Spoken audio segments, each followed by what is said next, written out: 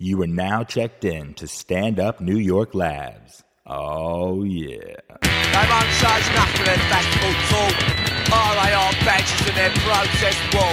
Ladies and gentlemen, welcome back to Free Speech. We're here at Stand Up Labs New York on the gorgeous Upper West Side. And this is our first Skype Free Speech podcast. And we are with the breathtakingly melt-in-your-mouth, hot as coals, Jim Goad. My favorite author, huge inspiration for me personally and my old company, Vice, and basically the greatest writer of our generation. We'll be picking his brain about everything, including his own personal life, and yes, you're going to come out of it a fuck of a lot smarter. Yeah! Right on. Arsenio Hall, dog pound, woof, yeah, woof. Woof, woof. Where are you right now? You're always, every time I call you, you're living in a new spot. I live on a horse farm in Stockbridge, Georgia. There are 3.5 horses here, 3 full-grown and 1 mini dwarf pony, and 2 huskies and a cat. And I live 2 miles from a lake. I go walk there every day and feed the ducks peanut butter crackers and do my yoga and my weightlifting and my breathing and just getting centered and I'm 25 minutes from downtown Atlanta, but the older I get, I don't want to be in cities. Cities just make me feel claustrophobic. I grew up in Philly, idolized New York, and after a while, you grow more and more misanthropic. You don't want to be around tons of people and tons of buildings. I'm here happy with the little toads that infest the place and some of the insects and the horses. I'm pleased as punch. Now, people who are not familiar with Mr. Goad, he sounds like a hippie. But this is more of a Hunter Thompson thing where he has to seclude himself because hate seethes from every pore of his being. In fact, I have a quote here from you. Hatred. One of the best. Can I say it? Hey, we got a delay here, so we're going to keep stepping on each other. Hatred is the air I breathe. It permeates every cell in my body. Yeah, I mean, I still intensely dislike most people. I've learned not to let it get to me as much. I also want to say Hunter S. Thompson, Tom Wolfe is the far superior writer. And I don't know why. Is it because he did so much dope that people think Hunter S. Thompson's so great? No, I was more just thinking of his lifestyle. Like if Hunter lived in the Lower East Side, he would have killed some Puerto Ricans by now. He needed to be out there so he could shoot his guns. And I wasn't really comparing the writing styles, more like the lifestyle.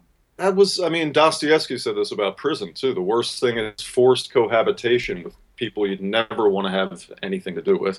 One of the best descriptions somebody ever gave of me, and it was unintentionally complimentary, it was when we'll call her Anne, the chick who got involved in my life in the late 90s. She was going around town in Portland asking people about me, and this guy who worked at Pal Books said, "Jim's the nicest guy you ever want to meet, but when you talk to him, he grits his teeth like he can't stand you." And I'm unaware of it. I mean, I usually like to think I'm aware that I'm being hostile, but sometimes I guess maybe it's just I'm shy. I don't know. I'm not gregarious, and people interpret that for being a dick. I can be a dick, but not out of the gate. I like to give them an excuse. You're like a Chuck Zito dick. You wait until everyone's the same. This is very much the Scottish way. Everyone is your best friend. Everyone's cool until one person does the wrong thing, and then it's full-on satanic vitriol. Stealth dick, yeah. I lay traps instead of go hunting, yeah. Right. Well, when I first discovered you in the early 90s, I thought your hatred was a breath of fresh air, and that was really the glory days of hate, where today when you say hate, it means you want black people to go back to Africa and you think they're dumb, and that's the whole thing. But in the early 90s, when Sarush Alvi and I were trying to find out what we wanted to make our magazine, we didn't enjoy, everything seemed so phony, and people were always taking a persona, and Hunter S. Thompson was a big part of it. And then we read Answer Me, and we go, this guy gets it. He hates purses. He hates your band. He hates small talk. And all of a sudden, we felt like this is home. And I kind of took a tip. John Waters did an essay once saying, take your most unattractive trait and make it into a virtue. Like if you have bad acne, rub potato chips all over your face. I figure, what's my problem? It's I'm intensely angry person. Got to mute this call coming in. So I'd make that my virtue. And again, hate, and I'm going to sound 14 here, quoting Anton LaVey, but he said something along the lines of hate and love are both too valuable to be wasted on the undeserving. Yes. So I'm a little more sparing with it these days. I mean, it's tiring. It's better to just ignore people because you wind up, all you do is wind up hating and getting into feuds. And the cost-benefit ratio just turned out, after about 50 years, I realized it's not worth it. Yeah, the social justice warriors who scream for your blood are effective. They can shut down your business. But you also realize I'm arguing with a 20-year-old who hasn't looked it up, and this is a waste of my time. I'm not a teacher. Well, there's that, and they're the most hate-filled fuckers on the planet. Screaming, bleeding resentment, spraying like diarrhea in every direction they turn, which is cool if they could come to terms with it. But they're fighting hate. I think that's what I hate. If you're just hateful, fine. I have no problem with that, as long as I don't get impacted by it. I'll get out of your way. But like, these people are so fucking bitter, so malicious, take such sadistic glee in destroying everything in their path in the name of love. Well, you told me a quote. It doesn't do well in arguments to quote this guy, but you told me about a Timothy McVeigh quote about the hatred from the left, and he was trying to figure it out. That's not ringing any bells. The Unabomber. Sorry, the Unabomber, not Timothy McVeigh. The Unabomber Manifesto. There's a passage called The Psychology of Leftism in the Unabomber Manifesto, and he talks about how leftists talk about how their motivation is compassion, but hostility is too prominent a component of their behavior. For that, so is the drive for power and control. These are angry motherfuckers, which is fine, but they're against anger. Hateful motherfuckers, but they're against hate. In essence, they make no sense, and all they're doing is projecting their own complexes onto the fucking world. That's where I have a problem. Plus, they've killed humor. There's no humor left. Yes. This thing is funny. Well, I walk on eggshells to avoid lawsuits and banishment and ritual shunning. What a fucking uptight generation this is. I think Stanhope covered this too. Like, before the old folks like me would complain about how outrageous the kids are, they're pussies.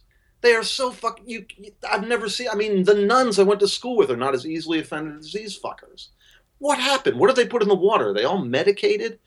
Everything just like they're feeling they can't get out of bed in the morning unless everyone accepts them. Grow the fuck up. You feel like just kicking them in the head. Or I do. I don't want to preach. It might be because they had no jobs. Illegally, aliens did their jobs. That made them soft. It also might be medication. Yeah. I mean, it's hard to find a young person who's not on Adderall these days. Well, excuse me, sir. What'd you say about Adderall? I'm on it right now. Are you on Adderall? Yeah, I have a very busy day today, Jim. Sulfate, extra. What's that? I've got a lot to do today. I need Red Bull and Adderall to get it done. I mean, Adderall's meth, and I'm amazed they're prescribing it to kids and everything, but I think the real destructive thing, the SSRIs, the antidepressants, they turn people into fucking zombies. And it was, again, Kaczynski who said that imagine a world that makes people so unhappy that they have to invent a pill to blunt it over. Yeah. But the problem is the shitty situation that made you depressed in the first place persists. Now you're happy with the cockroaches crawling over your face. And I think they're dangerous, and I think it's had probably more cultural impact over the past generation than anything. Is the rampant overprescription of antidepressants. Every fucking buddy I know, especially women, are medicated out the gills with this shit, and I've never seen it make anyone better. I was on it for 2 months here were my depressive, the mitigating factors. I was facing 25 years in prison. My mom got diagnosed with cancer. Ex-wife had a relapse of cancer, and the lawyer that I was saving up to get, who all the convicts told me was the best lawyer in town, never loses, couldn't take my case. I went on Paxil for 2 months. I've done every drug that I ever had the opportunity to do. Paxil's the only one where I had auditory hallucinations. Wow. I would hear screaming and then wake and say, oh, it's a head. And I had the worst thing about it was, you know how like a mother cat will lift the cat by the scruff of the neck? I felt there was this hand like controlling me. Jesus. Really creepy, unpleasant feeling. And when I went off it 2 months, I said, take me off this shit. The best metaphor I could use, it felt like your sinus is clearing up. I could think again. How these people just go on my meds for my depression. Shut the fuck up. Chop down a tree. Do anything. Like there are ways to get around depression besides doping yourself the fuck up. That's interesting. You may have just solved the modern rebellion problem. They love the president. They want more regulations. At Occupy Wall Street, it's all about more cops, more regulation, more government control. And then even with the anti-cop rallies, they're holding these Russian flags, with hammers and sickles saying, we want a police state. We hate police, basically. Maybe these medications are making them want to be, lulled. Most of them are lulled.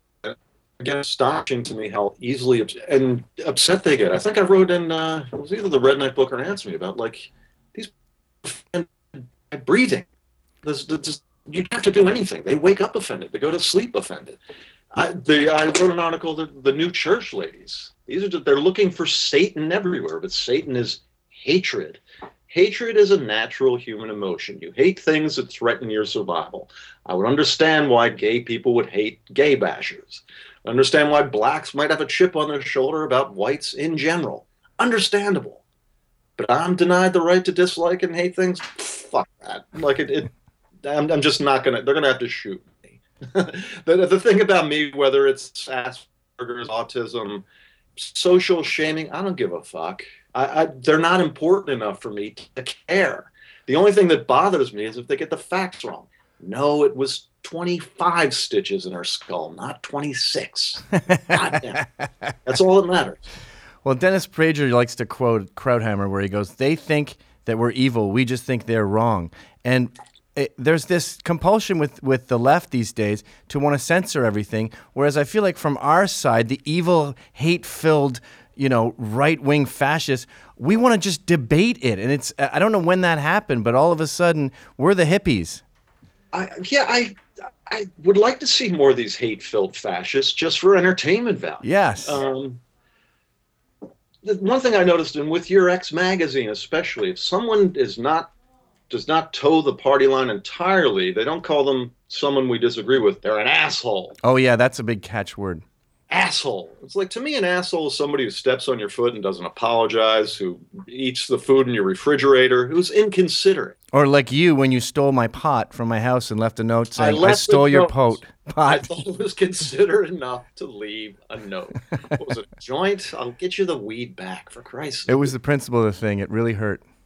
It was, that was inconsiderate. It was a rare blip of inconsideration, but it was you were needling that girl I was with about being a Cherokee or something, about how they couldn't have taken. Do you remember that? Because you were pretty plastered too. You said something about what you guys you have trouble with the wheel. You couldn't take an octagon and then work on it. Well, first she was doing that stupid white thing where she's 1/25th Cherokee and says she's an Indian. And Cherokees don't have borders on who can be them because they don't have any money. But anyone with a casino says 1/4 or you're out. And then so I said, you're not a Cherokee. And then I also said, what are you complaining about? We fought you for 400 years. You eventually lost. You put up a great fight. And when we got here, you hadn't invented the wheel. Yeah. Well, this is totally out of my ass, but I haven't seen anything that contradicts it. Sub-Saharan Africa did not have any written languages when Paleface arrived. These are sort of the things that might have had something to do with why these places were conquered. The narrative that you have to listen to now is these evil, melanin-deficient devils conspired one day to just hurt and maim and destroy. It's fuck you. They're, try to figure out why it happened. Like Hannibal didn't try conquering Europe. The Moors didn't. Genghis Khan didn't conquer most of the world. Okay, wait. Sorry to interrupt you, but no one knows this. They all assume whites took over the world because we cheated, and everyone was just sitting there having a peace pipe party, and we grabbed their pipes and said, "Get the fuck out of here." But tell us about Hannibal. Hannibal was a Carthaginian North African brilliant general. I think part of his army used elephants I think they came over the Alps to try to conquer the Roman Empire and put up a good fight, but got repelled. So he was an attempted colonizer of Europe. The Moors were Muslims from Morocco, Algeria, or whatever the countries were called back then, who came to Spain around 700 AD when Islam was kicking in. I think it was 700. They were there for 500 years. I forget, except it might have been 1,000 to 1,500 because I think that's when the Spanish Inquisition was. But they came and conquered. And Genghis Khan, fuck, I mean, there was some recent genetic study, like a ridiculous quotient of the people alive today are like his direct descendants. The Mongolian Empire was the biggest, as far as landmass, empire in human history. They occupied, I think, parts of modern Hungary. This idea that like only whites went into other territory, it's an anti-white idea. It's historically inaccurate and it's blood libel. It's trying to say that whites are the only people who were predatory. Bullshit. That's nuts. I had no idea what happened in Haiti and how Haiti got it back, but that was a brutal genocide. They killed everybody, and it was, I don't think it was, I don't know how you pronounce Toussaint Louverture. I think it was like, when he was wrote something about how we're going to write the Constitution of Haiti with our quill dipped in the blood of a white man and on the skin of a white man. You know, it's like, wow, pretty intense. It's like, well, good. So what happened in Haiti? Oh, oops, don't mention that. Once you took over, what the fuck happened? That's something, I mean, you remember that article I did after the Haitian earthquake. My whole thing was, well, how can you tell the difference? Yeah. Look at Haiti before the earthquake. I think Port-au-Prince is the worst place on earth. I think it has the highest crime rate. The ghetto and, the City of the Sun and Port-au-Prince is like the worst. I think Monrovia might, but yeah, there tends to be a pattern there. And that's one of the questions I started asking too. It's like, well, if it's all whites' fault, then why do some of these countries take a dive after they drive the colonists out? That if it was all whites' fault, then that wouldn't happen. Yeah, you know, it's like multiculturalism. If it was such a wonderful thing, wouldn't it just naturally thrive on its own? Why do we have to take billions of taxpayer dollars trying to make it happen? Well, the thing that's hilarious to me, they always talk about how children need to be taught to be racist. It's like, well, why 24/7 are you teaching them not to then? Mm-hmm. If they have to be taught to, then shut the fuck up. Just shut up about race. But they know that people will self-segregate, and I would think it's partially genetic, that animals that look alike tend to flock together. And I say this as somebody who has no social instincts at all. I couldn't give a fuck about white people or hanging out with my white brothers or anything. I take people more on an individual basis than any of these fucking anti-racists. They look at shit totally in tribal terms. Well, you hate liberals so much, you always move to black neighborhoods. This is the first time I've ever seen you not living in the ghetto. I've got even before this came, there's a black roommate upstairs, ladies and gentlemen. Yeah, cool as hell. She's really nice. She calls me Jim Kowski. I call her Dandelion. The hilarious thing is, had never, ever fucking been an issue with me. I lived in a completely white neighborhood in suburban Philly when I was gay Jesus and Godspell in Center City, Philadelphia at a like half black high school. I had a birthday party. I brought the cast out, caused a fucking scandal in my neighborhood. I had a black girlfriend in the mid-'80s when it was radical for a Michael Jackson video to be on MTV. First minute I encountered, because I was a behavioral problem in my working class Catholic school. They sent me to a private school thinking that would make me behave better. That's when I first saw black people. They were, I guess, rich black kids. Tiger, Leland Hardy, he's now like a Wall Street executive, was my best friend. I always thought I think person for person will always think they have more charisma than white people. They've been some of the coolest, most decent people ever. There's never fucking been an issue with me. The ones I hate are the way, because Steve Saylor said it. This whole anti-racism thing really doesn't have much to do with black people. No. It's status competition among whites. And as one of the theses of the Redneck Manifesto was, it's rich whites scapegoating the poor ones for slavery. It's like, well, who owned the slave ships? It wasn't the crackers who were originally indentured servants and plantation workers. It was the ones now who are in, academia and in media pointing a finger at the ones who never had. I mean, they talk about you can't be racist unless you have the power to oppress. These poor fucking hillbillies never did. They might have been hired guns from time to time, but so are, Black Panthers, for fuck's sake. Well, let's tackle some of that. I've often heard you imply that when you include indentured servitude, there was more white slaves than black slaves. Yeah, and people, the big frustration with being a writer is people are emotionally driven much more than logically driven. And I banged my head against a wall. As you can tell, my newly repaired head, even though... Oh, you got a steel plate. Oh, here, I got a titanium plate in my head.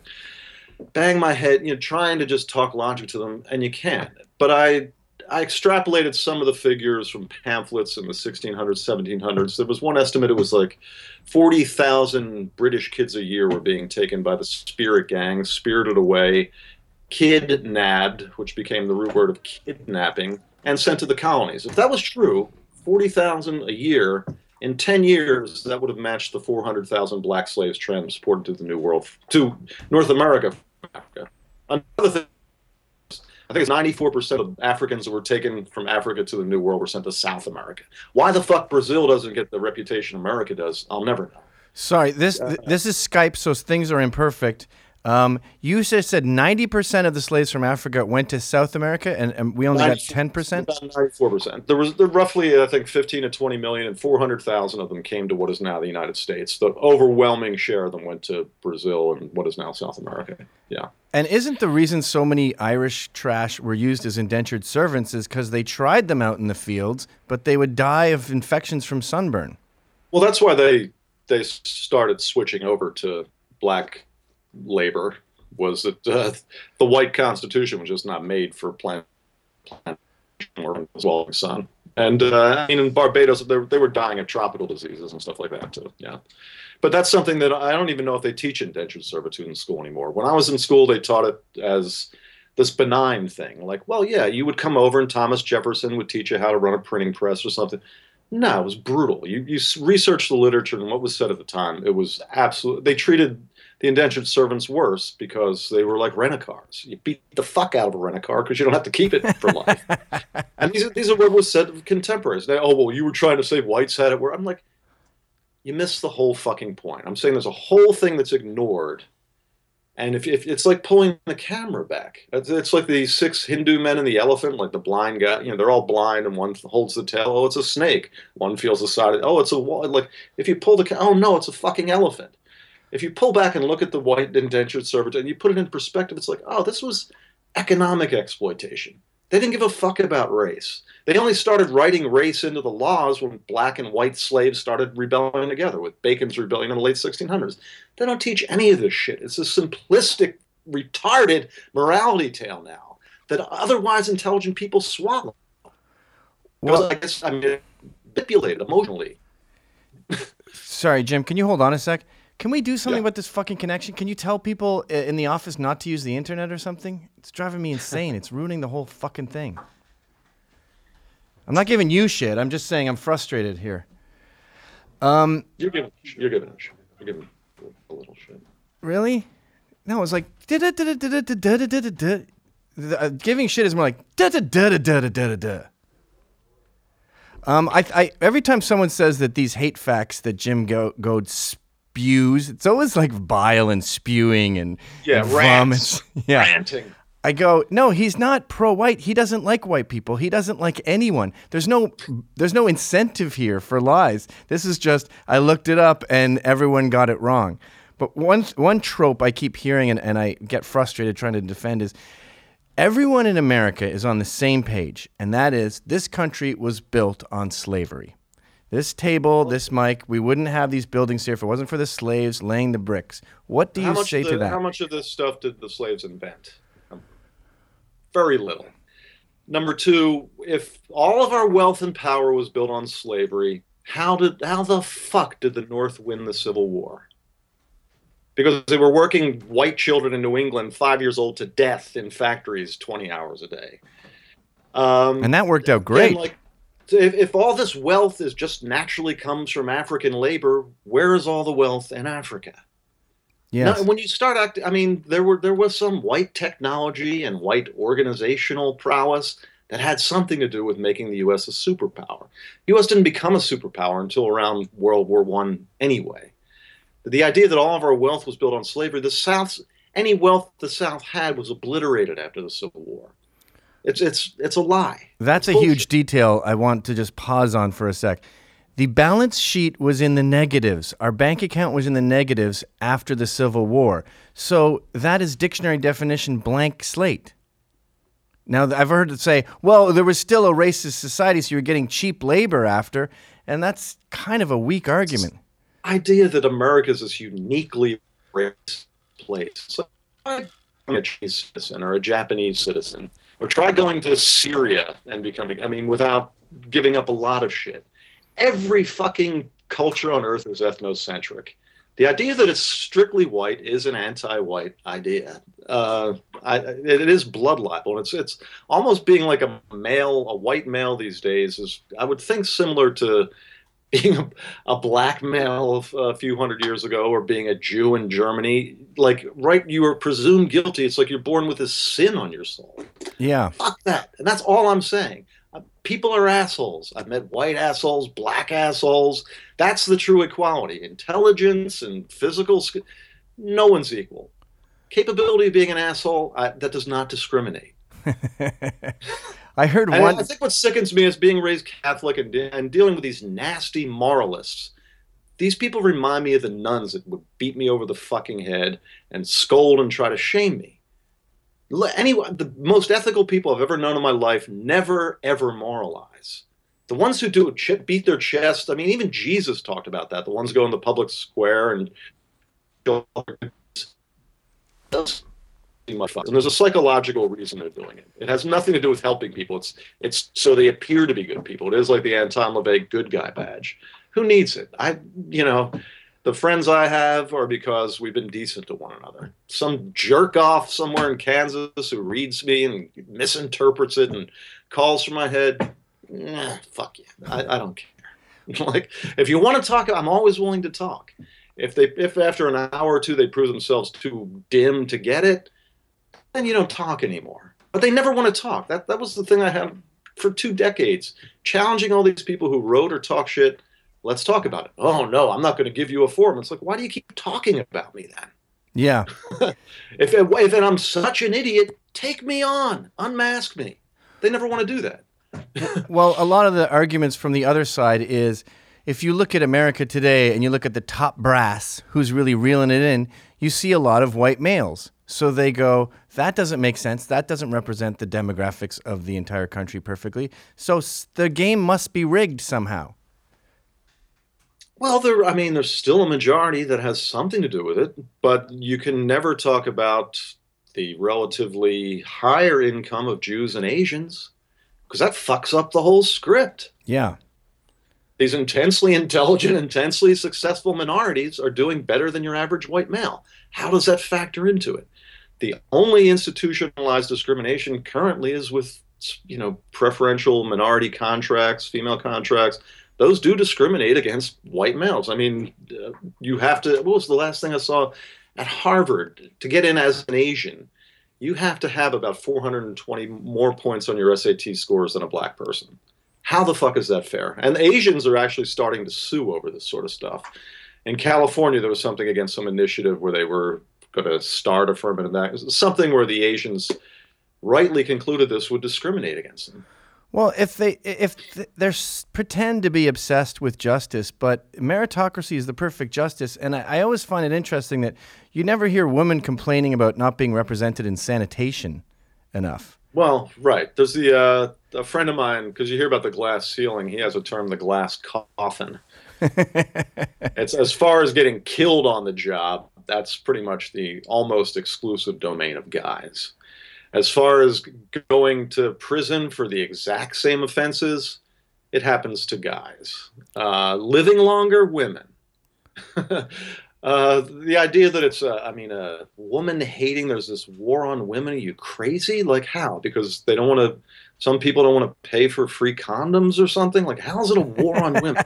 Or you have some dumb but well-intentioned idiot lawmaker from West Virginia who says, well, yes, rape is horrible, but it can be beautiful if a beautiful baby. And he wasn't saying rape is beautiful. And what was the idiot out in Kansas, Todd Aiken or whatever his name was, said something about, like, in real rape, the female body shuts down. And yeah. He said it was impossible to get pregnant from a rape. Yeah, dumb. But, like, you don't even see the malice there. The people that have the left is the group with the malice these days. They are fucking nasty fuckers. And I'd be fine with that, like I said, if it wasn't cloaked in this bullshit rainbow love, because they're not. They're so fucking hostile. I'm a hostile guy, but I can't compete. What do you mean when you talk about the cannibalism of the left? Oh, I guess I did an article called "Cannibalism Among the Oppressed," and it was spurred by this. Michelle Obama was giving some speech, and some white lesbian got up, and forgetting the details now, was something like, "Well, I'm a little few rungs lower than you on the totem pole because as a lesbian, and it's intersectionality. It's like the progressive stack at Occupy Wall Street. The crippled black lesbian with one eye would get to speak first. And it's this ongoing game of who was more oppressed. And there was a certain time, I think, when the world was a little saner, when being oppressed pride was more something to be ashamed of. You cut out there. Can you repeat that once? Yeah, there used to be a time when the world was a little bit saner, when being oppressed or being a historical loser was not deemed to be a bragging right. Yeah, it's like Britain with their proud of the working class thing. It's a patently un-American way to think. Working sucks. I come from the working class, and I'm angry because other people had the breaks that I never fucking did. That's nothing to be proud of. It sucks, and you try to get out of it as quickly as possible. It's a defensive kind of pride. It's a dumb pride. Yeah. It's like, I work a shitty job, and I'm going to die of cancer before I reach 65. It's like, you're proud of this?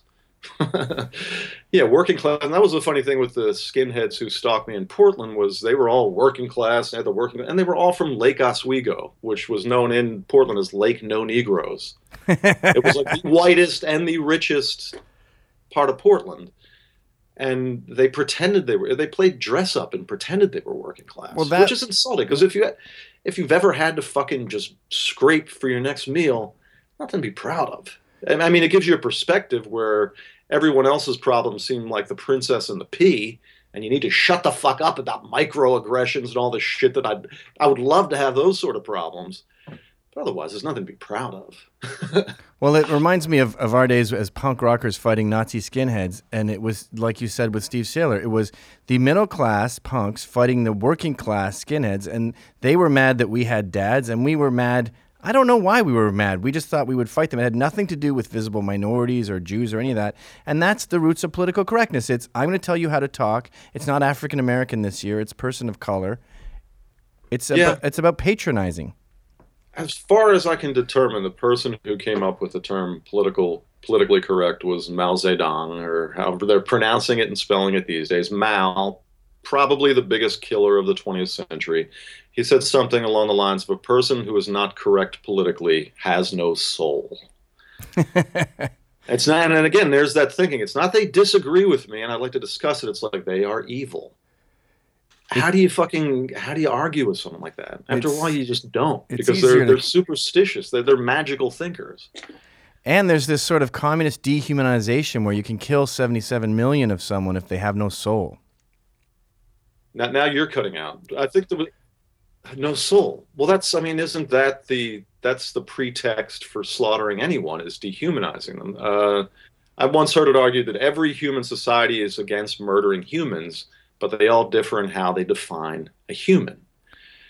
And again, with white males, it's like they're being routinely dehumanized and blood libeled and smeared with original sin. Gives you the sense that maybe they're being set up for destruction, or at least having some power taken from them. And who in their right mind would want power taken from them? They talk about, you're afraid of losing your power. It's like, well, why not? Are you afraid of losing your car? Why would you not? Who besides a fucking masochist or somebody with an extra car to spare would be cool with that? Well, that was Wounded Knee. They didn't want their guns taken away, and that's what started it all. Was it I was going to say Indians, the Native Americans didn't want their guns taken away? Because I'm not too familiar with that incident. I know it was in the Dakotas in the 70s, but I don't know much about it. Yeah, the authorities were trying to take these prisoners' guns away, and they were getting along with them well. They were being transported, and the soldiers who were transporting these Indians said, you can carry your guns. We know you're not going to fight us, and then if we get attacked, we can work together. Then the bosses, the rich white bosses, show up and say, you can't give them guns. They try to take the guns. Whole snowball starts, and next thing you know, women and children are getting shot, and that's, the worst blight on our history. But it brings me to this concept of people in general are pretty good guys, and we have incarcerated 2.2 million of them on the basis that some are just evil and have to be put away. And I think it's just a way to make money. When you dehumanize people, you can build an industry on incarceration. Well, I mean, they've made advances. They think that drug addiction is neurological and genetic in basis. And there's a lot more sympathy for drug addicts these days than for violent people. Well, they don't harm anybody. It's like, you ever been around a fucking drug addict? They harm everyone around them. Yeah. They steal and lie and, destroy lives. Junkies lie after they get clean because they've become so used to lying they don't even know how to be honest anymore. Yeah, and they're lionized. But 50 years ago, if you smoked a reefer, you were banished from humanity. I think one day they'll realize there are neurological bases for things such as violence. I was punched by my dad while I was still in the womb. I was exposed to extreme violence and screaming and smashing early on. And I think that rewires you neurologically. They've tried diagnosing me. Some say narcissistic personality disorder. Others say antisocial personality disorder. Guilty on those sound accurate. Post-traumatic stress disorder is, I think, the most realistic one. I'm kind of like, I think I was born like a Vietnam vet. And that doesn't make me evil. It just makes me kind of shell-shocked. And if somebody comes at me hitting me, they're going to fucking get hit back. Well, that segues us. That's just an animal response. That segues. The idea that it's just evil. It's like, I thought you hated Christians and anybody who uses the word evil to me is a moron. It's a dumb word to describe something that threatens you. And it's funny how never in a war, we're the evil side. No one ever says that. Yeah. The other guy's always the evil side, and that's the pretext for killing them. I see people as dumb. That's all over the place. Evil? I could see malicious, intending to harm. Yeah, okay, but evil, that's so Christian and mystical in its thinking. It just seems dumb to me. But that's the modern leftists, the one who were free-thinking, free-loving, smoking their dope and playing their bongos in the dirt in the 60s. They're the fucking witch hunters now. They've got enough power where they're the dicks. They're the ones who see evil and everything and stamping fires out. Like I said earlier, if kids have to be taught to be racist, why do you feel this need to shut everyone else up who even expresses this desire? If it's a dumb idea, expose it. I think their behavior signals that they're kind of afraid of these ideas, afraid of the power these ideas would have on them if they didn't resist them. It might resonate, yeah. When Answer Me got prosecuted, this got turned on and make them. I'm like, have you seen this fucking magazine? Who would get turned on by this? It was repulsive. Well, so it made me. What is wrong with this DA? Is he getting turned on by it? Why would he think others would? It struck me as so foreign. But a lot of time, a censor, they're lash. It's like the classic. It's an overused word, homophobe. Some people just don't like homosexuality. It doesn't mean they're afraid of it. But there is a psychological type that goes out gay bashing because of their own hidden dark impulses. I think it's the same thing with anti-racists. It's like, and even the stories I heard about these guys in Portland, they'd be playing screwdriver and beating up Mexicans and calling them wetbacks and everything. When you're crusading that hard against something, it says something about you. Yeah, it says something. It's projection, I think, in a lot of ways. Well, you were in the worst place on earth for 2.5 years. Can we address the elephant in the room? Yeah. I went to prison for hitting a woman back. You're around all these bad guys, these evil men. What percentage would you say deserved to be there and couldn't function in society? Well, I think what makes them incapable of functioning in society is putting them in for a long fucking time. There's the term in there, you're institutionalized, where you get out and it's so unfamiliar and everyone's problems seem so trivial to what you've just gone through. You can't relate at all. Right. Again, I think hopefully in 100 years, maybe less, maybe 1,000 years, they're going to see the idea of putting human beings in cages as barbaric. It will be seen as something like slavery. It's like, what the fuck were you thinking? You take somebody who's already messed up and has emotional problems, put them in a fucking cage, treat them like an animal for 5 years and expect them to be better? But what about the guy who raped and beat a woman with 5 other guys, and then they poured bleach down their throat and lit them on fire like that? Those beasts in Kansas. 5? Yeah, the Knoxville 5. That was in Tennessee, and it's a story that would have. I mean, again, friends of mine said this should be an iPhone app. What if the races were reversed? Right. Like, been 5 white guys making a black woman drink bleach. You would have heard about that. Everyone would know the names, but it was. I think Christian was the last name of one of the white victims, and Newsom was the other, and 5 people who just raped and beat and tortured. And I think, again, one day, hopefully, I have faith in science, and I have faith that one day they'll figure out what makes people violent and maybe find some kind of Clockwork Orange style cure for it. But those guys need to be in a cage. Maybe if they figure out what's wrong with people's brains and make them do that and can rewire it, as totalitarian as that sounds, that might be the answer. Because putting them in a cage just makes them more fucking violent. Yeah, but it gets them away from Christians and Newsoms. Yeah. So, again, I asked this question of everyone I know who's been in prison. What percentage of guys you spoke to made you go, what the fuck are you doing here? A lot of them. I think the one thing that was most tragic to me was the guys who went down because their partner ratted on them.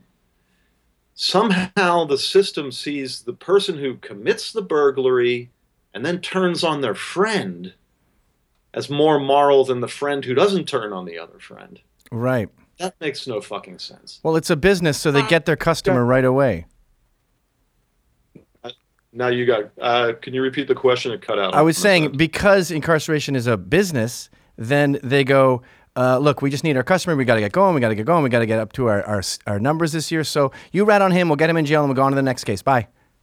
Yeah, I wrote in Shit Magnet about there was some Oregon Department of Corrections official, and even in the Oregonian, the daily newspaper in Portland, said she joked that she could just put a ruler at a 45-degree angle and project how many beds they'd fill.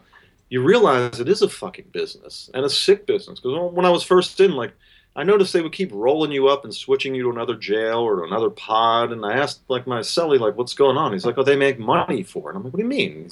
The feds give them $100 every time they move somebody. It's like, wow, what a sick business, caging humans for profit.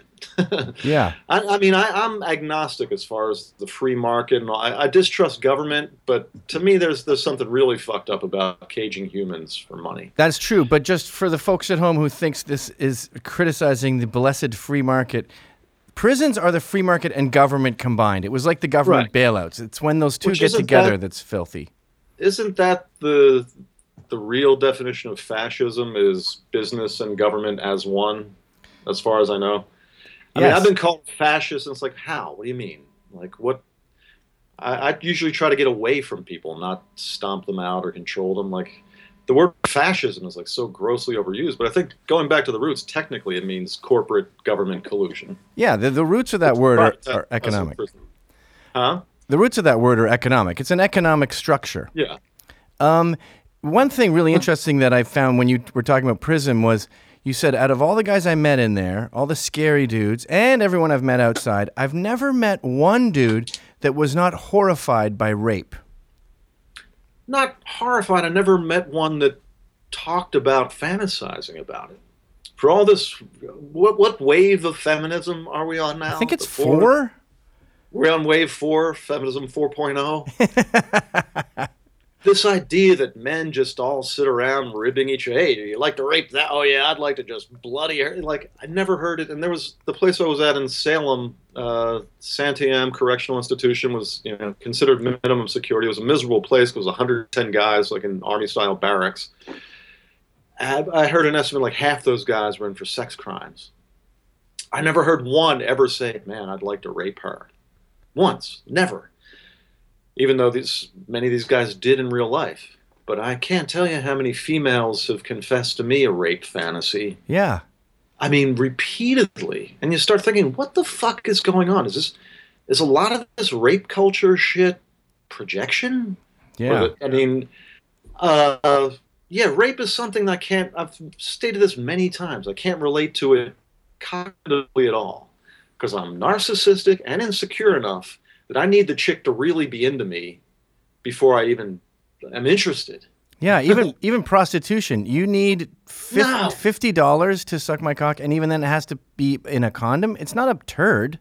I been with one prostitute. It was my payment for performing at the Bunny Ranch in Reno, and selected her, took her to the room, and I explained to her, I'm like, hey, this is really fucking weird for me. And just like what I explained to you, it's like, I need to know the girl's into me. She's like, oh, no, I'm really attracted. I'm even, like, I know you're paid to say that, but I came while she was putting the rubber on, which to me is not, it's not yeah, I wrote an article about it called 5 Seconds of Bliss. And for me, premature ejaculation has nothing to do with being overexcited. It's like being nervous and wanting to get the fuck out of there.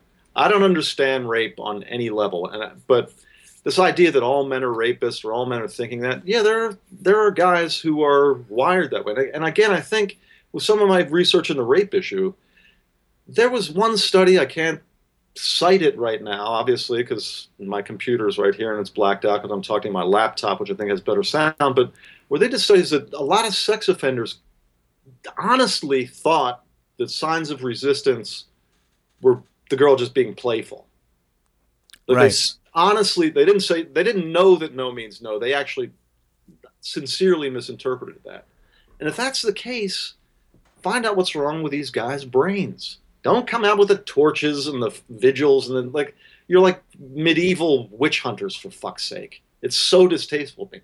That's the whole thing. Figure out why. Forget about right and wrong. Figure out true and false. Why does this happen? Maybe their brains are different. So much could be solved with more research into neurology, including what's wrong with me. Well, Ron Johnson says that in his new book, So You've Been Publicly Shamed. And he talks about these committees that were looking into the psychology of convicts. And he's found this common thread throughout all crimes, which was shame.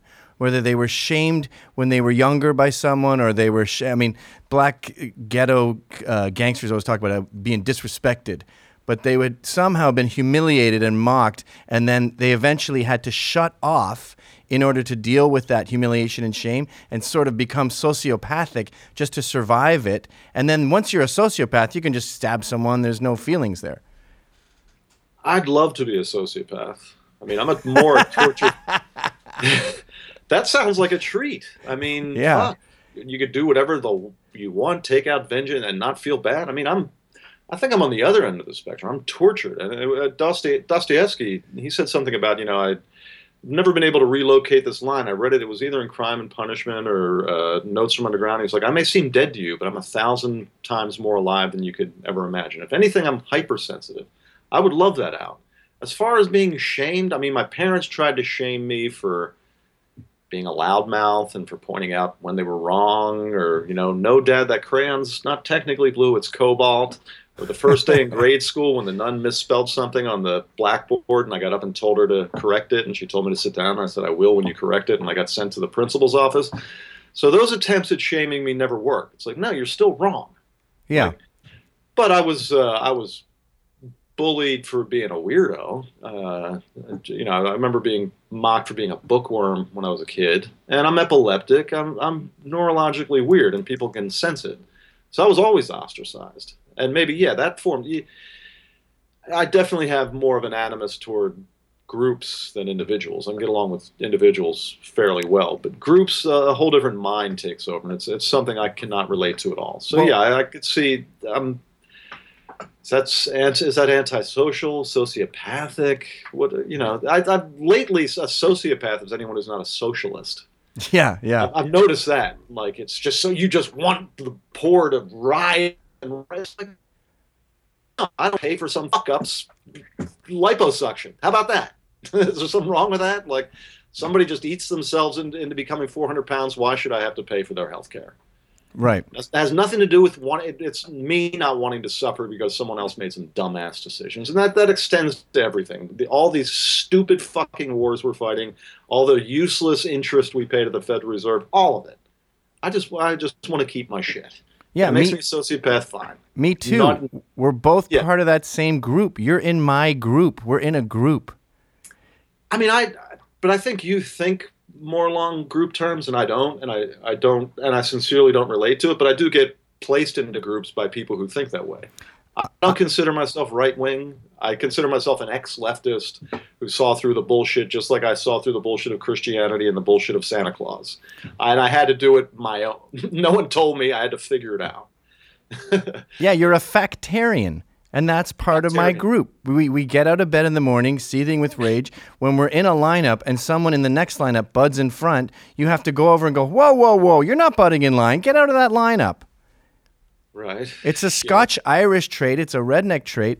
And I think you and I get along with poor blacks more than liberals because of that Thomas Sowell book, Black Redneck, White Liberal, where he says the whole idea of like a nigger comes from them fraternizing with the Scotch-Irish hillbilly immigrants and drinking and swearing and saying, you know, what you can't say.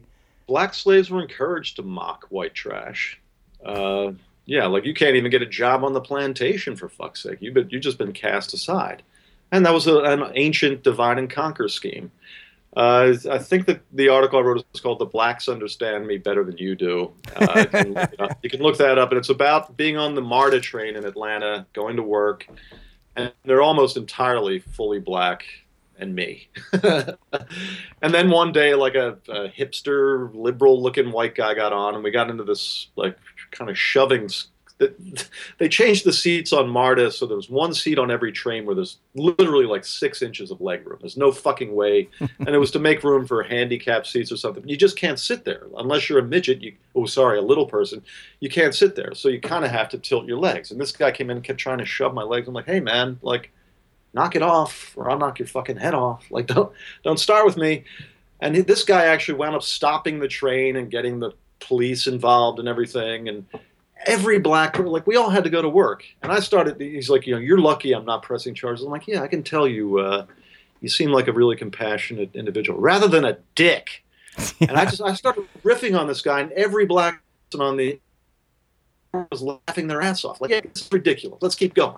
And I've always related better to them. But don't tell anybody that because it will destroy a reputation. And it's not for this need to, hey, I'm not a racist. Call me whatever the fuck you want. I did an article about that. Am I racist? Depends on what you mean. Explain it to me, and I'll tell you if I am or not. And then that disarms people because it's such a bad word. Nobody wants to be that. It's like, I'm not afraid of the word. Tell me what you mean by it, and I'll just tell you honestly, yes or no. And that again, like they had this magic wand. Like they think you can be shamed, and it's like I don't give a fuck what you think about me as long as it's factual. Okay, just to interrupt you here, folks at home, the guy on the MARTA bus, you cut out a little bit there, he was a white liberal, and he had an umbrella, didn't he? Phenotypically, you can size it. I mean, just like in prison after a year or two there, you can pretty much tell what someone's crime is just by looking at him. And you could just tell where this guy was coming from. He was a latte-sipping, upper middle class, progressive ally. He was an ally. And the other thing I was trying to interrupt you for, that is such a great trick. And I want to make sure everyone hears it clearly. When someone calls you racist, say, what does that mean?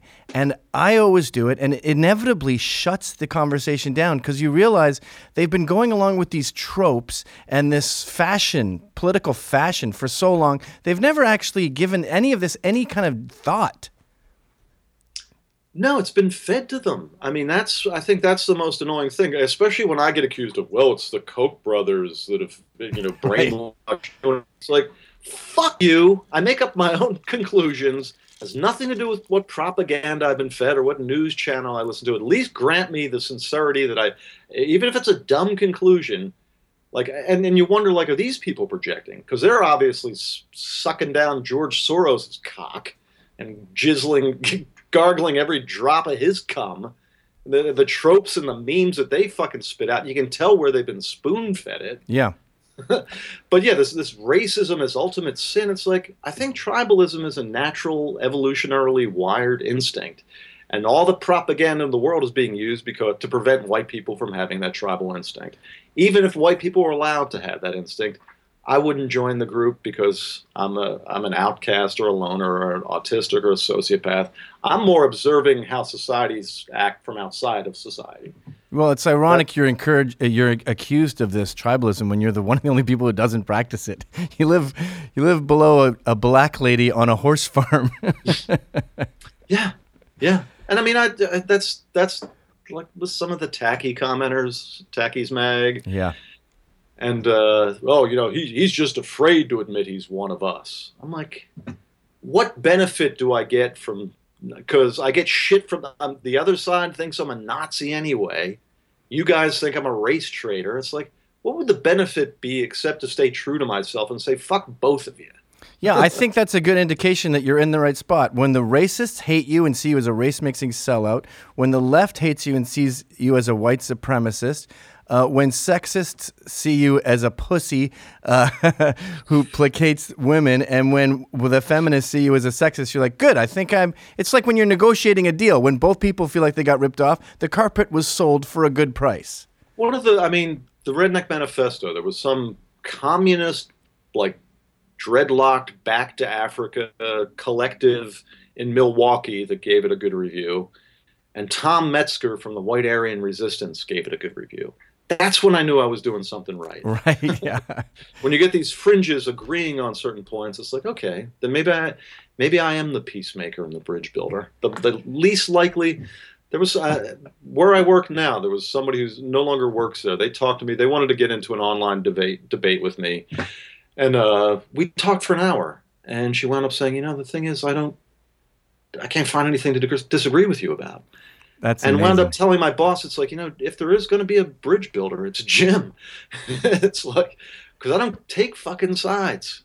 Well, that reminds me of, and I don't know if this is a secret or not, but Jared Taylor, the most horrible, evil white supremacist in the world, his wife was a woman who was doing a documentary on evil and the far right and the most disgusting people on earth. And as she was interviewing him, she sort of goes, oh, this guy seems like a pretty cool guy. And they ended up getting... Taylor's wife was doing Jared it? Taylor, yeah. She was doing a documentary on... But not Jared Taylor's wife? I'm confused. No, before they were husband and wife. Oh. So she's a stranger, leftist liberal, meeting him. And he just says, well, basically, it's strange to call anyone a white supremacist who believes that Asians score higher on IQ tests. Right. And she's sort of taking notes going... Yeah, this guy's a pretty reasonable dude who just wants to help people out and stop taxpayers wasting money on bullshit. And then they're married and have 2 kids. It is a method of seduction in some ways. And especially I notice when you disarm the hand grenade they come at you with. Am I a racist? Just tell me what you mean by it, and I'll tell you if I am. Then right. Poof, the magical hand grenade dissolves. And a lot of times what I've noticed is... they'll start spouting off really hateful shit because they're around somebody who's not made uncomfortable by it. Right, yeah. Well, I think a racist is someone who believes that everyone in that group adheres to certain traits and exceptions are impossible. And this is the whole left's problem where they don't understand anecdotal evidence and one data point. So you'll say, for example, I'm a little biased to this example, but women tend to want to be at home. Oh, really? Well, my aunt is the head of a corporation and loves it. So fuck you, your whole theory's bullshit. And you go, okay, I better pack up my theory now because you are one data point and it contradicts it. Garbage theory. Well, then I think what you should do with people like that is if one thing discounts the entire thing, it's like, well, at the peak of slavery in the United States, in the South, where slavery existed, 6% of whites owned slaves. Let the other 94% go free. Let my people free, right. For fuck's sake. And that, and lynchings and everything else, when you stack them up, it's like most white people had nothing to do with it. They might have been complicit in it, but I think these days a lot of black people are complicit in mob attacks on whites, and they think it's payback. Right. I think most people are going to be complicit with something that benefits them. And it's nothing to do with being a hate monger. It's just people are socially wired and they're herd animals. And these same fuckers that are SJW witch hunters now would have been in the Klan 100 years ago because that's their psychological profile. So in other words, we can't help it. We can't fix this. There's no sense in trying to argue with them and drag people towards hate facts and truth. We should just cut them loose and say, fuck you. Live on a horse ranch. More toward taking a comic and passive-aggressive approach to them, and just because when you come at them all pissed off, they think they struck a nerve. Right. Well, that's one thing I don't think we conveyed in this interview. Jim Goad's writing is fucking hilarious. And he is one of the only people I've ever met. Sorry to talk about you when you're sitting there, but he can write about these horribly serious things like the Armenian genocide and add funny quips about it, or talk about Baltimore, and the way he describes the mayor's face sort of pulls you out of it. And it's this sort of happy warrior ethos that Ezra Levant has too, that sort of makes fighting fun, and it makes hate seem like a good sport. I think that's what confuses people about me, and I'm not sure I've reconciled these parts of my personality. But yeah, when I got out of prison, there's this picture of me. I was a big Rolling Stones fan when I was 12 because I was Catholic, and they talked about the devil and having sex with black chicks. Everything seemed transgressive to a 12-year-old Catholic boy in 1974. And I just completely forgot what I was talking about. You're a funny, happy warrior. Like when I got out of prison, I put that picture on my wall because I had my Brian Jones haircut. It was a picture they took for the county spelling bee. And I was just this happy, goofy little fucking kid with a big, fat 70s tie and my Prince Valiant hairdo. And I put that over my computer because for so many years I'd become so used to this idea of me just being this hate bomb that I forgot about that part of me. I was voted class clown and class wit by my graduating high school class of 955 kids. There is that part of me. People, it's like, well, is it satire or is it serious? It's like, well, why can't it be both? Yes. Why can't I be funny and hateful? That's a crucial detail.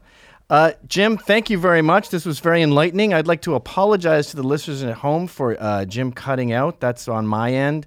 It was still incredibly compelling. That's how fascinating this guy is. You need to check out all of his books, specifically The Redneck Manifesto, Shit Magnet after that. He's got a new book out called The Headache Factory we didn't even touch on about stalkers.